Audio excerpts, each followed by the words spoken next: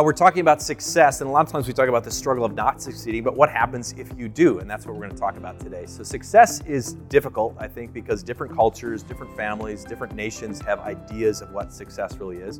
My definition would be simply this: aligning my plan with God's plan and living my life with purpose, not just for results. So when you say something like that, the assumption is, well, Christians must never succeed. Well, that's not true at all.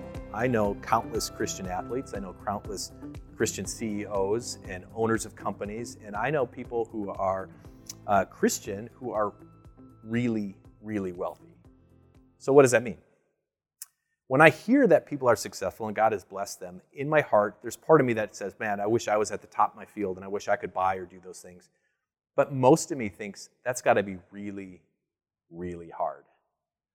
Because when you talk about what our identity is naturally, most of the time, it's what we're good at.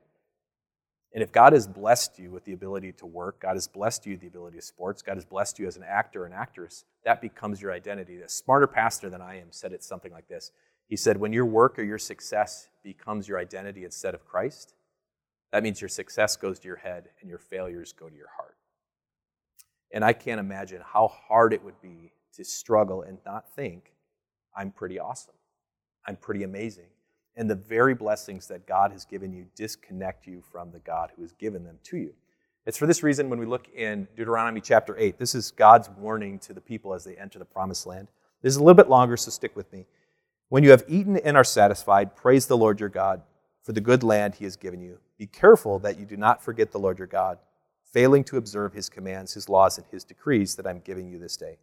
Otherwise, when you eat and are satisfied, when you build fine houses and settle down, when your herds and your flocks grow large and your silver and gold increase and all you have is multiplied, then your heart will become proud and you will forget the Lord your God who brought you out of Egypt. So what's my prayer to you? You might just be in the most successful time in your life with relationships and work and school, but hold on to Christ and don't forget the Lord, because no matter how God takes you and how far God takes you, he'll always be there with you. Let's pray. Heavenly Father, some of us are struggling and some of us are in a point of success. Help us in our success to always look to you, the one who has given us these blessings, and help us to live with purpose with these blessings so that we can be a person that people look up to as one who has taken blessings and not let them go to our head or not let the failures go to our heart. Instead, we know our identity. Our identity is strictly with you, not in our success. We ask this in your name. Amen.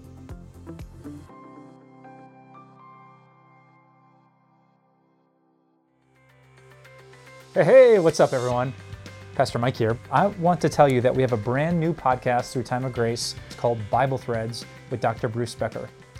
Bruce is one of my colleagues at Time of Grace, and he has an amazing gift of going deep into God's Word. I think all of us love the simple message that Jesus loves us, and he proved it at the cross. But there is so much when you really dig into the meat of Scripture, and that's what Dr. Becker does in this brand new podcast. So if you want to check it out with me, you can search for Bible Threads wherever you like to enjoy your podcasts.